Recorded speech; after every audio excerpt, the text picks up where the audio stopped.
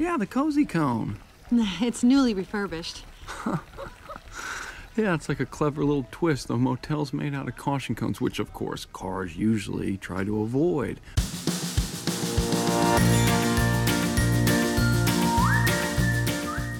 Hi there, and welcome to Baseball by Design. I am SportsLogos.net minor league baseball correspondent Paul Caputo, broadcasting live, as always, from the Sunday Helmet Hall of Fame in my basement in Fort Collins, Colorado. This is a jam-packed episode about the Single-A Inland Empire 66ers who play in San Bernardino, California.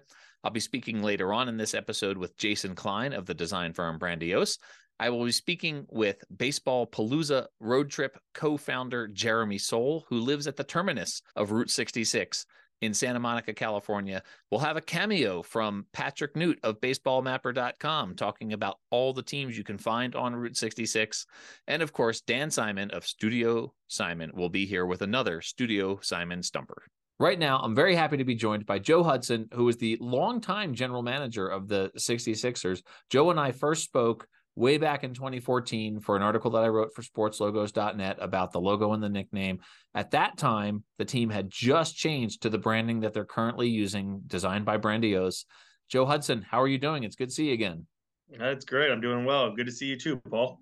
I can't believe it's been almost a decade since we first talked about this brand. It's it was brand new. It was this fresh new thing out of Brandiose, and here it is now. It seems like one of the well-established brands in minor league baseball right now is your swinging mechanic, and the Route 66 based theme, or the Route 66 based brand that you have. I'll just ask you, why is a team in San Bernardino, California, called the Inland Empire 66ers? Yeah, well, I mean, if you know anything about the Route 66 legacy and the heritage of it, San Bernardino is one of the main premier stops.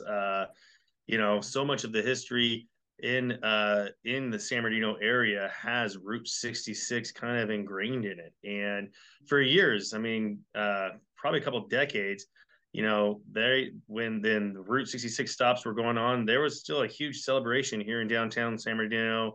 500,000 people would come in over the weekend and just, look at those old cars and the nostalgia of what Route 66 was all about. So, Route 66 goes through 8 states. Obviously, California is, depending on how you think of it, where it either begins or ends. I think of it ending in Santa Monica, right there on the Santa Monica Pier. Yeah. But it goes through Illinois, Missouri, Kansas, Oklahoma, Texas, New Mexico, Arizona, and then obviously California. What is it about San Bernardino that is so specific to Route 66? Because I think of all those other places, and I don't necessarily go, oh yeah, Route 66. Yeah, I mean, I think that's a great question.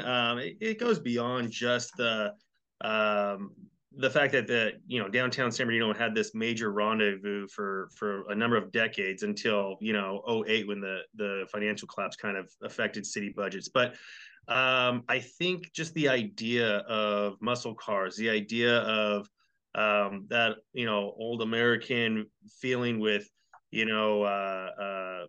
blue collar, right? Like that's kind of the idea that you feel out of Route 66, and that's really a lot of what the Inland Empire was built off of, was blue collar workers.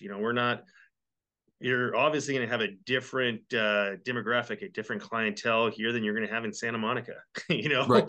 Right. I know it starts in Santa Monica, but I'm not sure everybody looks at Santa Monica like, oh, hey, that screams Route 66. Yeah. And I think that just comes back to what this community is about. It's it's a strong blue collar community that I think still really, I guess, they encompass what that old Route 66 vibe was all about. You were with the team in 2001, or initially. Your first stint with the team was in 2001 as a part-timer in high school. They were the San Bernardino Stampede. They switched in 2003 to become the 66ers. And then they had a logo that was essentially like a highway sign, and it just said, and it said 66ers on it. That obviously, I mean, in an era when you had Chihuahuas and Flying Squirrels and all these sort of wacky Brandiose nicknames that were sort of coming up around this time, you guys had a highway sign. Yeah. that was, I mean, it tied into the place, of course, but then the decision to switch to a much more expansive brand that Brandiose created. You were with the team when that happened. What was the thinking in going with this much more expansive brand? Yeah, it's a great question. I mean, listen, I've always thought that the 66ers as the name of the team made a ton of sense. You know, everything about it makes a ton of sense for this market. Unfortunately, I just felt like when I was, back in 2012, 2013, when we were looking at our brand and really what it felt like, it was pretty stagnant, and I'll tell you that I still have a lot of old school 66ers fans that come around, they say, "Oh, we love that old sign." And I get it. Sure. I do. And sometimes it's hard to change, but the truth was it didn't give us a ton of flexibility, right? Like there was nothing really that we can do in the era of video boards, in the era of, digital graphics and things like that. And all it was a road sign. And funny enough, a highway sign, Route 66, I'm sorry, a route sign, Route 66 is black and white. Our logo was red and blue, which is like the interstate sign. Yeah. So it's funny how many times I got grief on that too. But I didn't even think of that.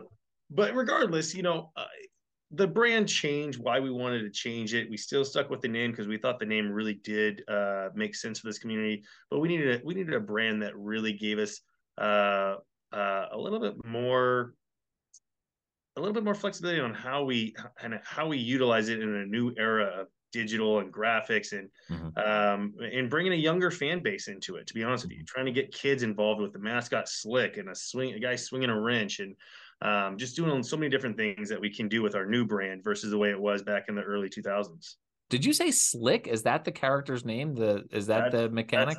That's the mechanic swinging the wrench. His name is Slick. He's a new mascot for us as well. So now you have him. When I was there, they only had Bernie, the mascot.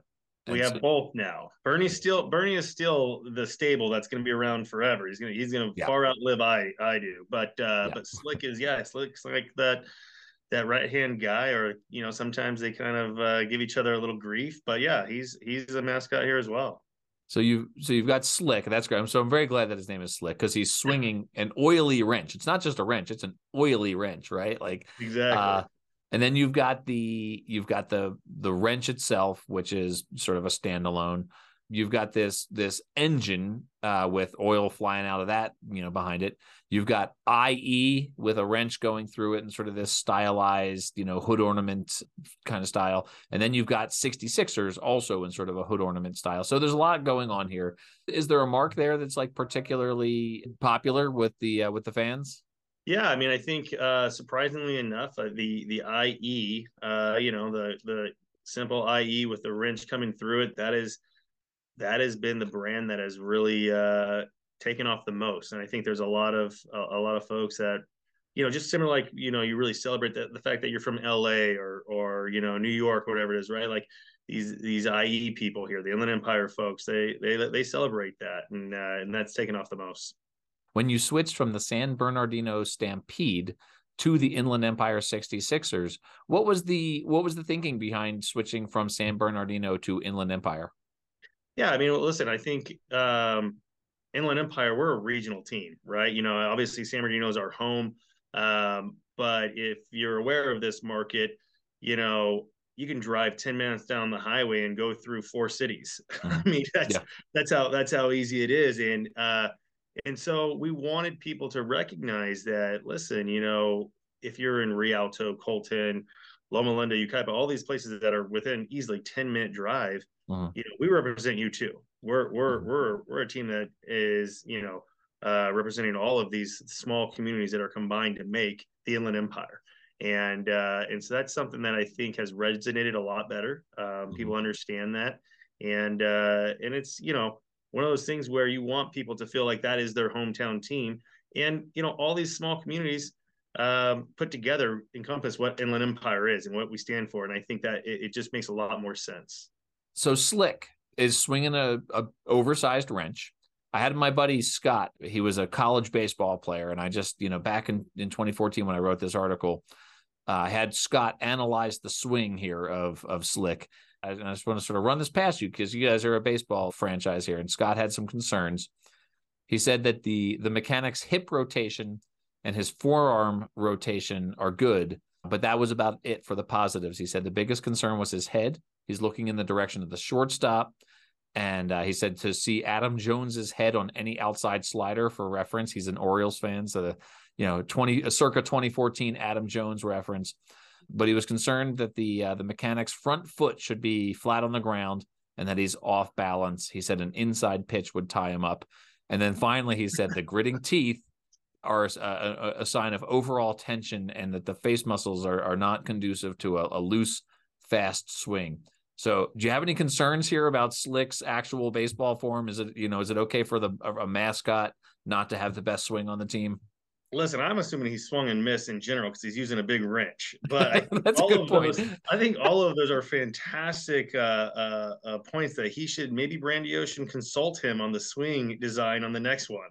Well, there's a lot going on here that I might bring this up with Jason too, because another point that Scott made was that Slick has big bushy eyebrows that might interfere with his vision. And so maybe he's got to trim his eyebrows back a little bit too. Yeah, so we work on that too. Yeah. And then he also said, so Scott Mealy will be glad to know that I'm running down all these points here, that maybe Slick should work out on leg day too. He shouldn't skip leg day quite so much because he seems to be all upper body strength.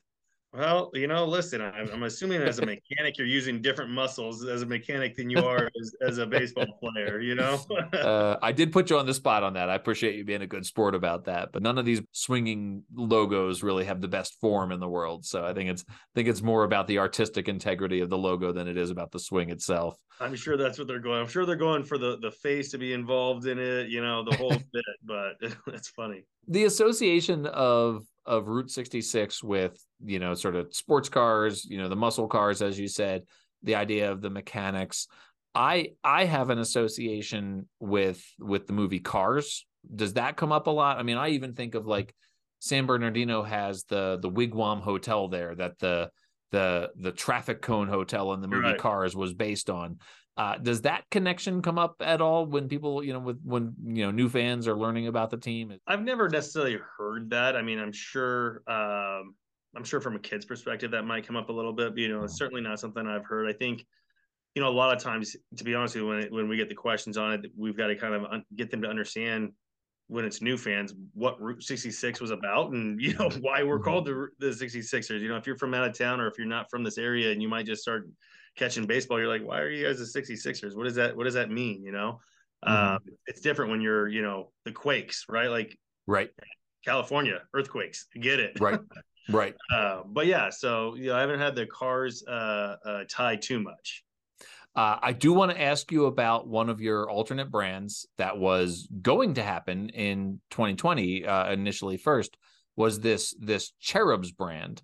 Can you tell me what the story is behind the Inland Empire Cherubs? Obviously, anytime that you're going to do a rebrand with Brandiose, you kind of want to get an idea of if you're open to an idea of, what about changing the name itself, right? Yeah. And so one of the ideas that they put out there to us was a name called the Cherubs. Baby Angels, right? We're an Angels affiliate and the tie is there clearly. After considering that, talking about that, we kind of put that on the back burner and said, no, we're going to stick with 66ers. A few years later, we decided to really kind of revisit that just to have an alternate brand and alternate, for a nice theme night. And so we brought back the Cherubs concept that they originally brought to us. And it's a fun, unique brand and something that, kind of, I think some people don't necessarily know what the cherub is originally. A lot of times that they encompass that, they look at that logo and think of Cupid, you know what I mean? And so there's a little bit of explanation there, but it's a baby angel and it's a fun logo. We're, consistently doing that once a year now. For 1 week in a year, we go out there and play as the Cherubs and kind of imagine the brand a little bit different every year with maybe a unique twist of the logo or different color scheme, but that's certainly a fun one. Absolutely. And I'm gonna ask you one more because it's right before dinner here in Fort Collins, Colorado. It's just about dinner time, and so I'm hungry right now. And one of your alternate brands is the California Burritos. So this is the whole notion of a California burrito just sounds amazing to me. I don't know that I've ever had like an authentic California burrito, but before we talk about the brand, can you just explain what distinguishes a California burrito from other burritos out there in the world? Oh, well, if you haven't had a California burrito, you're missing out. It's really a Southern California thing. Definitely very popular in San Diego area, but California burrito is carne asada, French fries, cheese, guacamole, sour cream, and salsa, all in one beautiful burrito. And it is a late night snack from the heavens. It's amazing. Did you say French fries? I was sitting here drooling over the logo. You said French fries. That is French fries. That is French fries popping out of that burrito. Yes. That's like the main distinguishing factor there, right? Is the fact that it's got French fries in it. You're gonna throw some fresh French fries in there with some guacamole, sour cream. Yes, absolutely. It's delicious. I have to say, like, some of the most brilliant ideas are the most simple ideas. The idea of putting French fries on a burrito, it's brilliant. It's pure brilliance. And I'm not just saying that because I'm starving right now as I'm looking at this, but this to me is one of the best, of the food-based identities out there. And it's a really fun one. And I am remiss in not having had an actual California burrito in my lifetime here. So this is, well, next time you come visit San Bernardino, I'll point you in the right direction for a solid California burrito. absolutely. I will take you up on that for sure. Joe, this has been a ton of fun. I appreciate you taking the time to talk to me about this late in the day. Where can people find you, Joe, and the team online and on social media? 66ers.com at 66ers baseball. Instagram, Facebook, Twitter, we're definitely engaged, and we've got some great social media participation over here, and some folks running our social media team that just do an amazing job. I can't wait to get back out to a game in San Bernardino because it's a great ballpark and it's a really fun baseball experience. Absolutely. Sounds good. Appreciate your time today, Paul. All right. Thanks, Joe. Have a good one. All right. You too.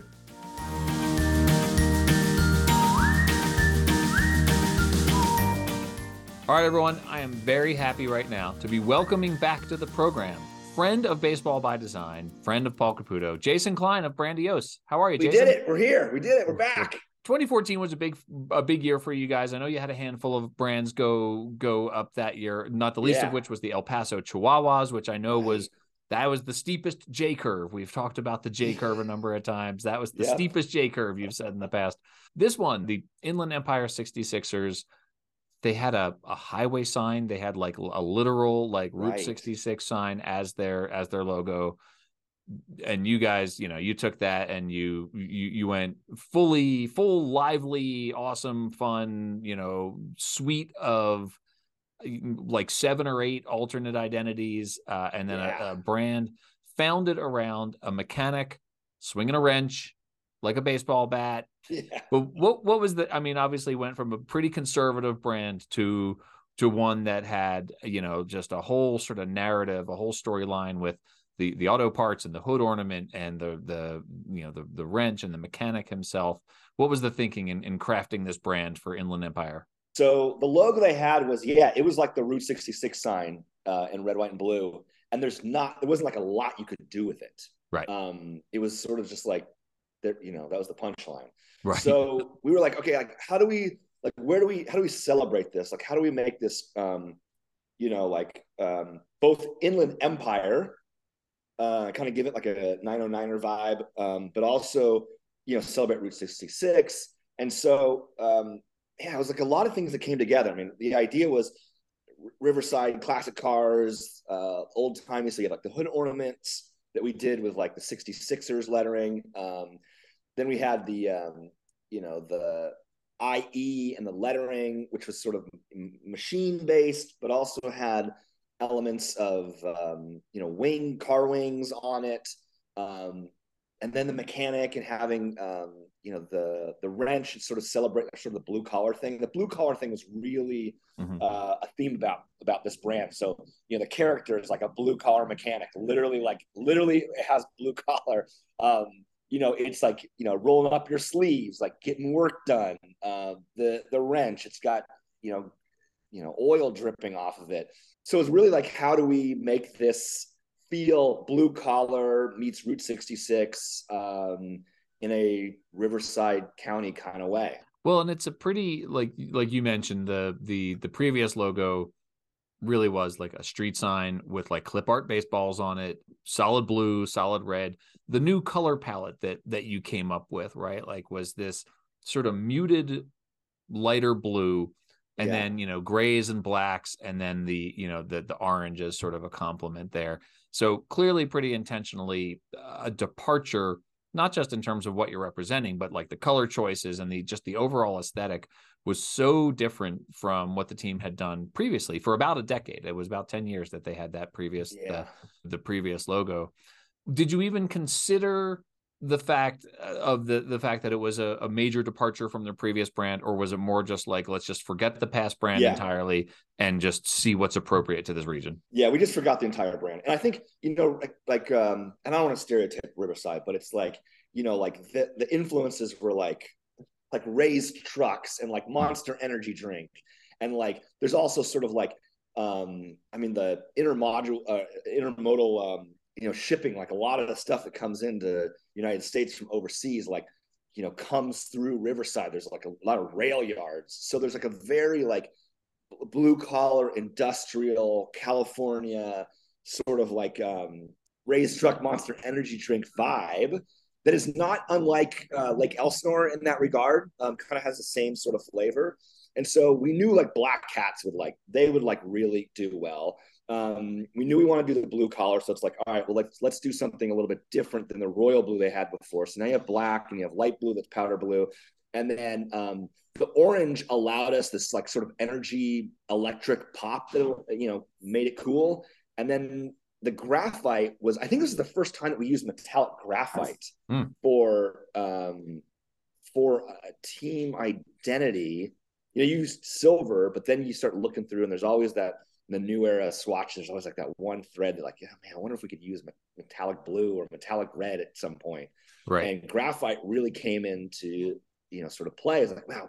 So that was an opportunity to sort of give it a little bit of mood, but also pay homage to the, you know, the chrome and the car culture and that sort of thing. Sure. So I want to talk about the character himself here. Yeah. People, you know, we've had this conversation before. You and I have talked about the characters swinging things that are relevant to the brand itself. People associate it with Brandiose, but every designer does this. Every designer has, you know, a mascot or a character swinging something, right? So it's common in baseball branding. I'm curious to know from you, because it's something, you know, you've done in some of your other brands as well. When you are illustrating a character swinging, how do you model that? Does Casey stand there with a bat and a mirror? Or are you guys, you know, what are you doing when you're illustrating what someone's swinging a bat like this? I don't know. That's a good question. That's a question for Casey. I don't think we did when we did the Diamond Jacks the first year, we did have a buddy of ours come over and just sort of pose, and I think we threw some like lighting up on them, some floodlights to get some shadows. But no, we just go at it. And I think, you know, the characters are such a part of, or swinging characters are such a part of baseball lore. Like I remember, you know, there was like a sort of heyday, which is like, oh man, the Brandiose guys doing their swinging character. And I remember, I think I threw up on social media, there was like it was like the 50 major league swinging characters that had existed before we were born, right? So it was like the Red Sox had a swinging character. It's, you know, at one point, I think the Cleveland Indians at the time had, or in yesteryear had a swinging character, Swinging Friar.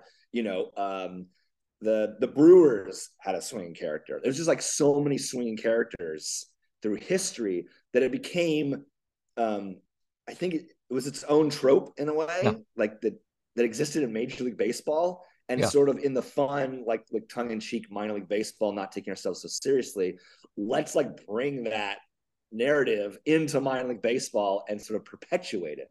So I didn't, you know, it wasn't like, you know, it's not like it was like rinse and repeat. It was like, no, this is a funny thing that exists in the last 100 years. Let's keep bringing it into minor league baseball. And like, you know, and then it became its own thing, I guess. Well, and I think that the sort of fun minor league baseball thing about it is to to introduce the different things that they're swinging, right? Like to have Sasquatch swinging the pine tree for the Emeralds, to have the Chihuahua swinging a bone for El Paso. So I think that's a definite sort of fun addition to the trope in minor league baseball. Yeah, and they also have different significances and different hierarchies. So, for example, like here it is definitely like primary. It's literally like says primary logo. The character is the primary. Whereas, say, Eugene, the swinging tree, or it's definitely a secondary or even a tertiary version. Right. So it's not a primary. Then you have elements like El Paso, where it's an homage to the San Diego Padres because they're a Padres affiliate. And so it's a sleeve patch because it's, its role is to sort of nod to the affiliate. So there are all the different purposes and hierarchies for when they're used, why they're used. And a lot of times, it's the club saying, hey, can we have our own version of the swinging whatever? Because we think it would be fun. I know that Brandios, you and Casey, you'll go to the actual site and you'll be in the town. You'll be there for a few days. Did you do that in San Bernardino? We did, man. It was fun. Went to a game.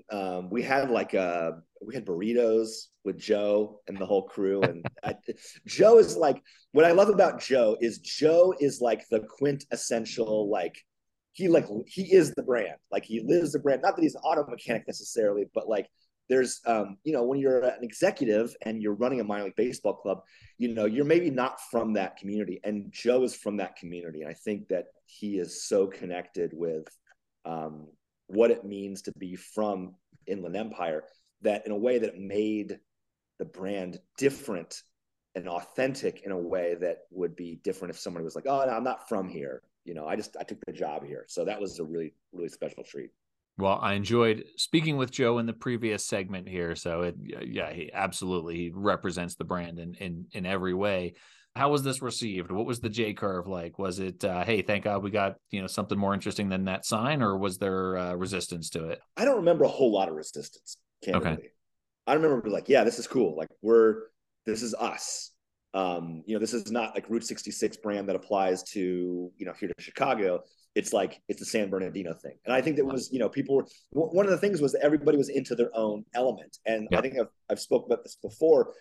In the past, we have organizations and creative groups and everybody who sort of puts all their energy into like one make or break mark, like this is going to be our team brand, make or break, like all in, we want you to love it.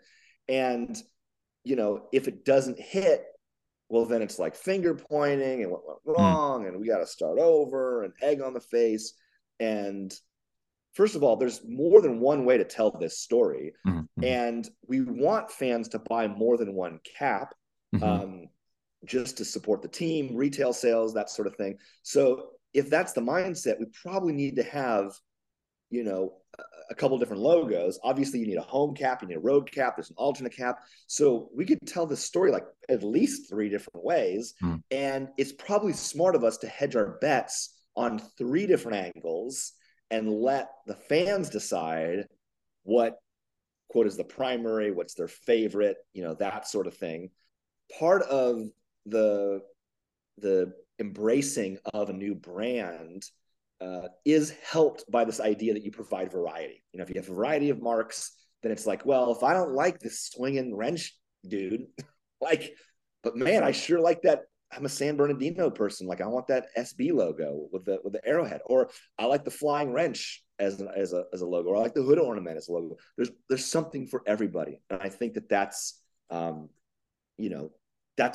makes minor league baseball great, is that it's not just 120, 160 logos that you can identify. It's, wow, there's like thousands of logos, and which team is that, and is that an alternate logo, and what's the story behind it? And that's what perpetuates this wonderful conversation that we all love about minor league baseball branding. Well, I do have to tell you, I'm hosting right now. My daughter is in high school, and I'm hosting an exchange student from Poland who every morning goes in and he picks out one of my minor league caps and he wears it to school. That's and the amazing. other day, the other day he showed up wearing the Inland Empire 66ers with the character swinging the wrench, and he wanted to know the story behind it. He's just like, this is a cool hat, tell me about it. And so I really enjoyed getting to share the whole story with Nico, the Polish exchange student. so I'm curious, like, this is a great sort of case study. Here's Nico from Poland, comes in, and there's all these great American stories told through 80 millimeters of embroidery. What have you, like, what has been his experience with minor league baseball logos and sort of understanding American culture through the lens of it? I told him, subscribe to the Baseball by Design podcast. There's been 67 stories so far of America as told through minor league baseball. No, he loves it, right? Like, he comes out and, one day it's, like the trash pandas, right? Like, he was just like, what am I looking at here? And so, to tell him about NASA and the Madison Space Flight Center and, having, speaking with a NASA engineer about, what would it take to get a raccoon in a trash can to outer space. So, like, all of this stuff is just, this is the whole point of the podcast, is to talk about telling the story of America through minor league baseball logos. And when you share those stories, what does Nico, like, how does he respond? Like, what is his response to you explaining these stories? He loves them, right? Because he's trying to learn about America, right? Like, it's actually a great occasion to have to revisit these and tell them in such a way that a foreign high school student like appreciates them, right? To talk about, okay, there's this famous highway and there's this part of the country that the highway goes through, and it's this sort of gritty, cool place, and it's the auto, the what you're talking about, the power cars and the sort of mechanics, the blue collar, and to talk about, like, here's why this logo represents this place. And, I think it's landing. Maybe he's just, humoring me because I feed him, but it's, I don't know. It's, to me, it's such a great mechanism for telling the story of America. So he's like, he goes back to Poland. He's like, man, America is so weird. It's so weird. They've got hats for all these weird things. And people wear these hats. It's amazing. I love though, like, it's very often he just goes in and picks one just based on the color, right? Like, he's like, this one matches today. Or sometimes he just, because he likes the logo. And that's so fun. I love that. It's an aspect of hosting an exchange student that I was not expecting to to have happen. So listeners, if you are interested in hosting an exchange student to teach them about America through 80 millimeters of embroidery, Paul Caputo is your guy. That's going to be my new promo right there. That's Jason Klein endorses Baseball by Design. Jason, this is always so much fun. I appreciate you hopping on with me again. Great to get you back on the podcast. I know we always talk about, like, where can people find you? It's always Brandiose. It's Brandiose everything, all the socials, online. Yeah. That's where folks can find you. Can't wait to see some of the alternate brands that we have coming up. There's a lot. Oh my gosh, there's a lot of alternate stuff coming out in the next couple months. I am going to be super busy writing about these on sportslogos.net. Yeah, and the great thing about all the theme night stuff is if you have Polish foreign exchange students that are confused by regular brands, you can really mess them up by explaining theme nights to them. That is a great challenge. I can't wait to tell them about all of the theme nights. Thank you, Jason. My pleasure.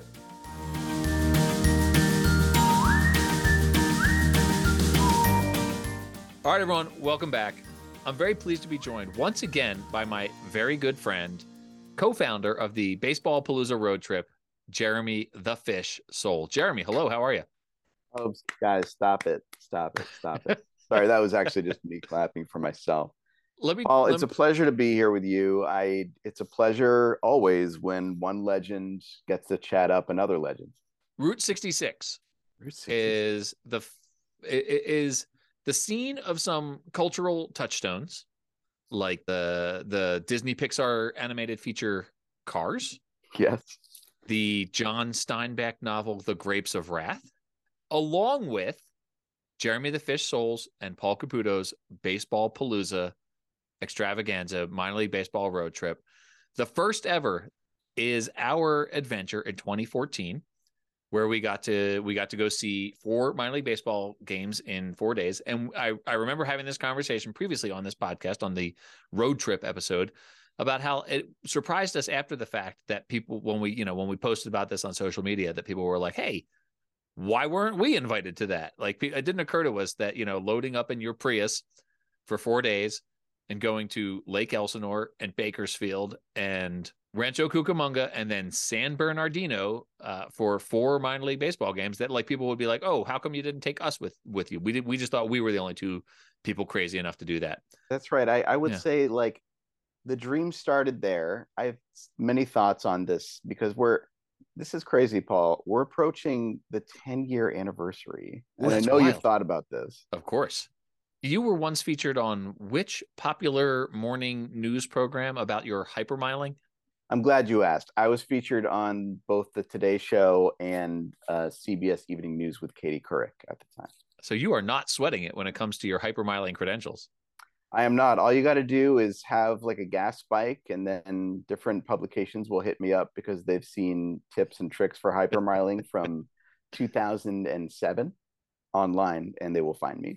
Not only are you a co-founder of Baseball Palooza, and did we hit San Bernardino to go to an Inland Empire 66ers game, but you live in the terminus of Route 66. You live in Santa Monica, California. If you were to start driving in Chicago, go through all the cities where Route 66 goes, and then keep driving, when you hit Santa Monica, you'd be in the Pacific Ocean because that's where Route 66 ends. Yeah, you would launch off the Santa Monica Pier, I believe. Right past all the roller coasters and the guys selling $10 fruit cups, and right into the ocean. So living in Santa Monica, 0.3 of a mile from the ocean itself, where you walk your large German Shepherd dogs, how much of a factor is that for you, like in your life, the fact that Route 66 ends there? How much is that a part of Santa Monica's identity? There's a couple signs. I'll tell you that. There's a couple signs. And I think by the time you get to like on, I believe Colorado Avenue is where it officially like ends and goes directly into the pier, there's like some awareness of it. But I think much like Cars, like the movie Cars, the Pixar movie you mentioned, tried to instill on us, like there's not much like recollection or use for that anymore, but it does kind of feel, as you and I drove that small stretch of it, we did, there is kind of a bit of old timiness to it that is kind of interesting. And man, you're just giving me an idea. What about the Route 66 Baseball Palooza? How many minor league teams could you do as an offshoot of, how close could you get? Like I am going to go back and look at the map. I'm going to drop it in after the fact. I'm going to go look at this, and I'm going to list the minor league baseball teams that exist on Route 66. All right, everyone. This is Paul checking in from the future as promised, but it's not just Paul. I am here with my friend Patrick Newt of Baseball Mapper, because who is better to talk about making a baseball road trip out of Route 66 than Patrick Newt of baseballmapper.com, the definitive internet resource for mapping your baseball road trips. Patrick, how are you? Thank you for being here. Oh, thanks for having me, buddy. I am just your guy with a map. This was an amazing project to map this out and see which teams fall along historic Route 66. I'm gonna hand you the reins here because there's a bunch of them, Patrick. Let's hear it. What would a Route 66 Baseball Palooza look like? First of all, Paul, this would be an amazing trip. I'm looking at a solid 18 teams covering 9 different leagues. Amazing. On this trip. Now, is there going to be some Major League Baseball? Of course. We've got to get the 2 Chicago teams, which is right about at the starting point, just miles away from the beginning point of Route 66. You get both the Cubs and the Sox. But there's a little team called the Northern League, is one of the collegiate summer leagues, that there's actually the Chicago American Giants play in that league. A little summer college ball before we leave the city. The American Giants, that name sounds like it comes from the Negro Leagues. Is that like a tribute team to a Negro Leagues team? Not just the name, but the logo is identical from the Negro Leagues. It's a nice way to honor the Negro Leagues. Okay, so we're not even out of Chicago yet, and we've got 3 games already. Yeah, I mean, it's a no-brainer. On our way out, we could stop in Joliet, which I know you've also done a show on in the past, too, with the Slammers. The Slammers, a great Dan Simon logo. Love that one, absolutely. As we're making our way through Illinois, I mean, this is actually where the bulk of the teams are. Mm-hmm. In a different league, you've got the normal Corn Belters, one of our Prospect League teams. And it's not the last one we're going to see. You could also stop in Springfield. Only a couple hours away out of Chicago. You stop in Springfield to catch the newly rebranded Lucky Horseshoes. This is one of two Springfields on the route here, by the way, that has a baseball team. I mean, it's a little bit of a tease, Paul, but yeah, absolutely. There are two Springfields on this trip. I'm not. All right. So spoiler alert. There are 6 teams in Illinois, and that is, like I said, the most. But then you make your way to Missouri. You could catch a Cardinals game there. Okay. But there is another Frontier League team, the Gateway Grizzlies, is also just outside of St. Louis. Is on our stop on Route 66 too. The Gateway Grizzlies. That's the gateway to the west, I guess. So now we're heading to the west on Route 66. Absolutely. And then, of course, the Springfield Cardinals. So we're in Springfield, Missouri. Okay. Second Springfield, as promised. All right. And that is also the first actual AA team that we come across in the Texas League. All right. Well, we're not even done in Missouri yet, are we? One last team is the Joplin Outlaws, Joplin, Missouri, and that is a really small team. That's the Mink Collegiate League. Mink stands for Missouri, Iowa, Nebraska, and Kansas Collegiate League. It just goes to show the whole point of Baseball Mapper is you can find these little teams you didn't realize were there. That's what makes Baseball Mapper so great. It's why I use it every year when I plan the Baseball Palooza road trip. You're not wrong about that. But we'll make our way into Oklahoma. Okay. Where you get a couple of really big, I would say, these are two teams you want to hit in minor league baseball. The Tulsa Drillers in downtown Tulsa. That's a good one. Well, I have been fortunate enough to catch a game in Tulsa. That was a great stop. I'd recommend it for anyone next time you come out, or like I mentioned on our Route 66 trip. We'll hit that one up.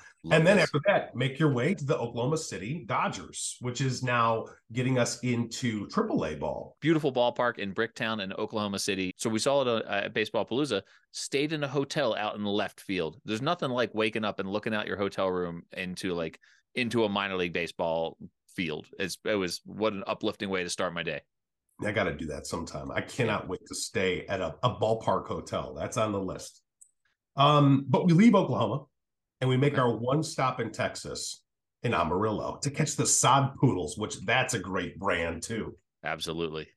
So you're just on that little tippy top part of Texas before you make your way into New Mexico to get another league in Santa Fe, the Pecos League, the Santa Fe Fuego. So we have to asterisk this one here because this was the original Route 66 until 1937. And so the current Route 66 does not go through Santa Fe anymore, but the historic original Route 66 does or did. And so I think we have to hit the Santa Fe Fuego, if for no other reason than that awesome name. And for authenticity, like you said, we want to keep things authentic on this road trip. Heck yeah. And this is our shot at getting the Pecos League. So might as well get it there on the way to Albuquerque to stop at the Isotopes. What a classic. Oh my gosh. Yeah, that's a good one. So Albuquerque Isotopes, yet another minor league baseball franchise along the way. Yeah. One of my favorite ballparks, by the way. I love that ballpark in Albuquerque. It looks so great. I know you've been there. That's a good one. One day we'll go there. We'll pick that up as well. And then I guess we have a lot of driving to do through Arizona. Yeah. That is the one state on our trip that does not have a team on Route 66. It's a little disappointing, but if you've driven that stretch of Route 66 in Arizona, you would there's nowhere really to put a baseball team. So we'll hit Arizona for other baseball reasons. Fair enough. Yeah. I can hold you to it. And then we make our way into California to finish up this trip, which gives us 3 teams. It's where you get your 4th and final major league team, right? With the LA Dodgers. So if you think about that, on Route 66, you get 4 major league teams. That's pretty amazing. Good. That is pretty good. Including 2 at the very beginning and 1 at the very end, basically. Right. Yeah. You can't beat it. It's a great way to round out the trip. Yeah. You also take in the Rancho Cucamonga Quake. Indeed. Nice ballpark. Of course, the Inland Empire 66ers. The Inland Empire 66ers, out of the 18 teams that you named on Route 66, the only one with a Route 66 themed identity. And that is a brand that just doesn't miss either. So that's really good. What a great brand. I can't wait to hear more about it on this very podcast. Patrick, this is why the Baseball Mapper website, baseballmapper.com, is such an invaluable resource. Thank you to you and to Corey. We're going to get back to Jeremy now, and we'll talk to you next time, and we'll see you at the ballpark. Sounds good. All right, we're back. That's some list of minor league baseball teams. I don't know because I haven't done it yet. This is still real time. Future Paul has not delivered this message to us yet. So when you and I went to this game, they had just switched from their logo that was basically like a highway sign to the logo that they're using now that has, their character swinging a wrench like a baseball bat. When we went to the Inland Empire 66ers game, they had cheerleaders there. And we thought we were being clever, and we got a couple of the cheerleaders to go on camera for our blog, Bloggers to be named later, and say for us, Bloggers to be named later is our favorite sports blog. I'm going to drop that audio in here right now. Bloggers to be named later is our favorite sports blog. I had never seen cheerleaders at a baseball game, I don't think. Have you seen cheerleaders at a baseball game before or since? Okay. Not in the States, for sure. Yeah. I remember us being really confused when it happened. Yeah. Not just because we had never seen it, but it seems a peculiar thing to layer atop baseball. But then you think of the other sports and it's like, well, A, why not? And B, where did cheerleaders come from? It's like very interesting. It's like, hey, you're not rooting hard enough. Here are these people. What was your recollection of the cheerleaders at the baseball game? Well, here's the thing. As a baseball snob, I had always said to people like, you can tell baseball's the best sport because the other sports all need cheerleaders to distract them. And then we're at a baseball game and there's cheerleaders. And I was just like, oh, well, I don't know. That's kind of fun, I guess. Since we have been to that game, the 66ers have introduced a new alternate identity, part of the food frenzy in minor league baseball. And they have as a Californian, as a resident Californian, you may appreciate this. They have an identity based on the California burrito. Is the California burrito? I love burrito? This. I did not know this. I love it. I love burritos so much. There was a time in, I think, 2017 where I ate burritos, I think it's 7 consecutive meals. And I texted a friend asking if you can die doing that. But I can't wait to see this logo. This is fantastic. It's a great logo. And there's potatoes in it, right? Like there's French fries in a California burrito. Is that what I understand? Look, I don't prefer that. Like I know that's a thing. I don't think you probably have this thought about cheesesteak. Like I don't think you need to like stuff every single thing in it. Kind of like a modern day Bloody Mary has got like, there's like a shrimp, 8 slices of bacon, a forklift. Like I don't know what else they put in these things, but I kind of like my burritos simple. But I think it's great.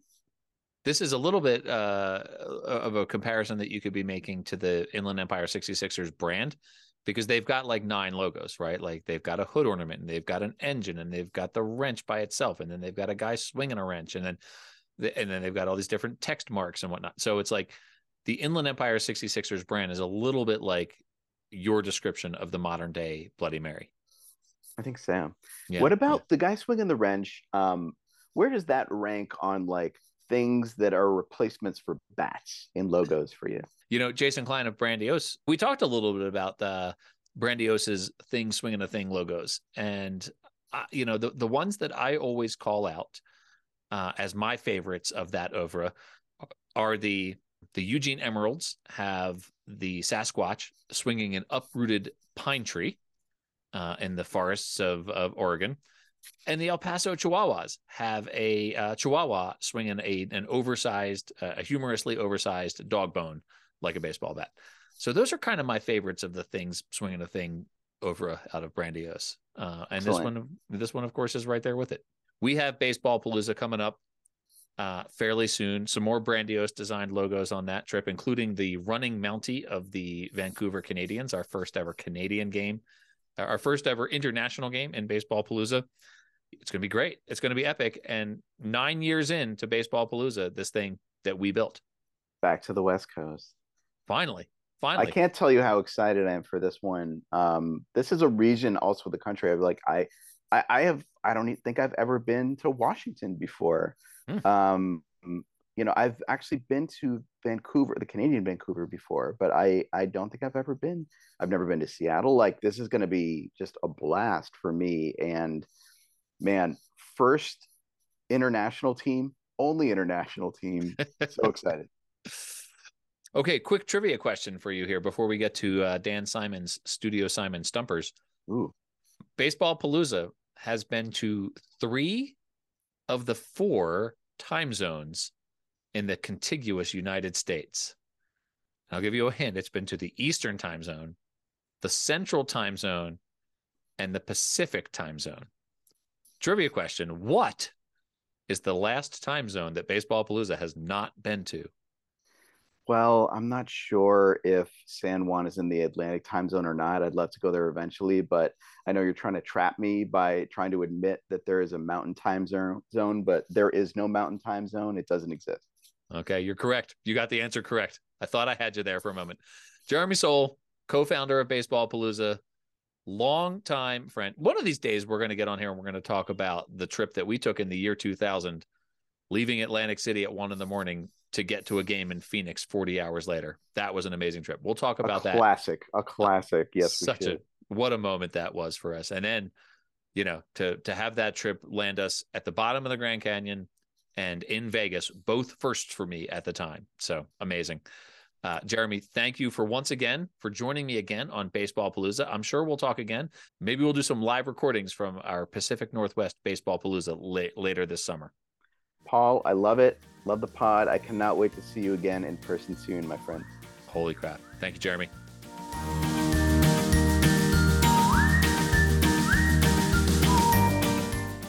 It is time once again for Studio Simon Stumpers. This has rapidly become one of my favorite segments on the podcast because first of all, I get to hang out with Dan Simon every week. We're talking about the Inland Umpire. The Inland Umpire would be a good name for a baseball team. We're talking about the Inland Empire 66ers, and Dan Simon is here with another of his Studio Simon Stumpers to try to stump me with a trivia question. Dan generously makes these multiple choice to give me at least a fighter's chance. Well, I'm looking forward to seeing how you do with today's Stumper. So let's jump right into it. All right, we're jumping in.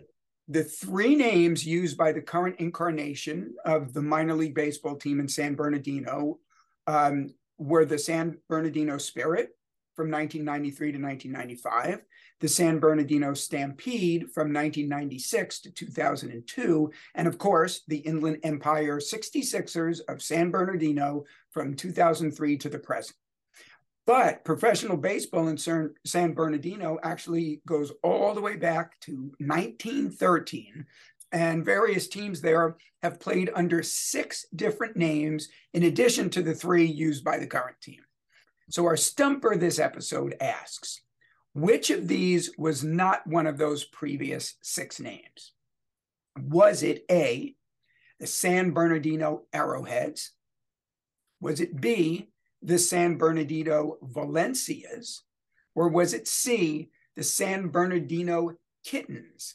Now, again, the question is, which of these was not used, which means 2 of them were used. The San Bernardino Arrowheads, the San Bernardino Valencias, or the San Bernardino Kittens? Man, this is genuinely a stumper right here. Kittens seems like the obvious choice for one that they would not have used. So I'm gonna discount Kittens because I'm just gonna say like there was like a 1902 team or something that used kittens, something like that. Which leaves me with Arrowheads and Valencias. My immediate reaction is to go to Arrowheads because I associate it with the stadium where a certain football team plays. Valencias I like. All right, Dan, I'm gonna go Arrowheads as the name that the team in San Bernardino has not used. Paul, I am quite amazed because your thinking is and has been spot on. I know you missed the initial Studio Simon Stumper question. Yeah, I was there for it. But you're not only getting you not only got this right, but your reasoning is great. The first thing you mentioned about the Kittens, perhaps being the name of I think you said a 1902, 1903 team. Yeah. Check this out.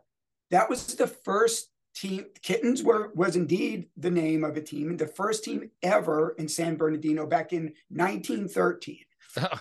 And they disbanded after just one season. Now, when I learned of this name, my first thought was, why Kittens? And I was figuring I'm not going to be able to. I did some research, and at first I couldn't find anything. There's not a lot of books written on the origin of names of minor league baseball teams in San Bernardino. So, but here's what I did find. There was a former professional Major League Baseball player who his Major League Baseball career amounted to 3 games for the Louisville Colonels in 1899. A lot of people don't know my not hometown. I wasn't born here, but I've lived here for the past 20 years. Louisville, Kentucky, was an original member of Major League Baseball. Matter of fact, the meeting from which Major League Baseball, what is now today Major League Baseball, where that was born, took place here in Louisville, Kentucky. And so we had a team here, the Louisville Colonels. He played for that team, like I said, for 3 games in 1899. And that was his Major League career, but he played in the minors through 1915, including that 1913 season with the Kittens. His name was Norman Kitty Brashear. So if you're telling me that his nickname was Kitty, and it's a coincidence that he played for the Kittens, I'm thinking there's some connection there. Either he was named Kitty because he once played for the Kittens, right, or there were examples of teams that were named after their usually their manager. An example of this is before the Brooklyn Dodgers were the Brooklyn Dodgers, they were simply known as the Brooklyn Baseball Club, but they had several nicknames, including the Brooklyn Bridegrooms, because the media named them that. The newspaper writers who would write about their games named them that because a handful of their players had gotten married that year. They were also known as the Brooklyn Robins, which was short for Wilbert Robinson, their manager at the time. And also the Cleveland Naps were named after Napoleon Lajoie. I believe he was their player manager. He's a Hall of Famer. So for a team to be named after a player or a manager, who knows? Maybe the Kittens were named after Norman Kitty Brashear. I have to add to that, Dan, from my own alma mater, the Richmond Spiders. The Richmond Spiders name comes from a pitcher back in like the late 1800s who he was a tall, lanky pitcher whose name was Puss Ellison. That was his name. And so he was tall and lanky and had these long limbs, and he confused batters so much that a writer for the Richmond Times-Dispatch, which goes back way back, said he looked like a spider. And that's where the Richmond Spiders got their name. And I always thought as a student at the University of Richmond that if your mascot was going to be named for a guy whose name was Puss Ellison, that Spiders was probably the best you could hope for. Okay. There are always, it's interesting how these kind of things just come out in conversation. We're talking about the Inland Empire 66ers, and here we are talking about Kitty Brashear and Puss Ellison. So anyway, let's get back to your great reasoning here.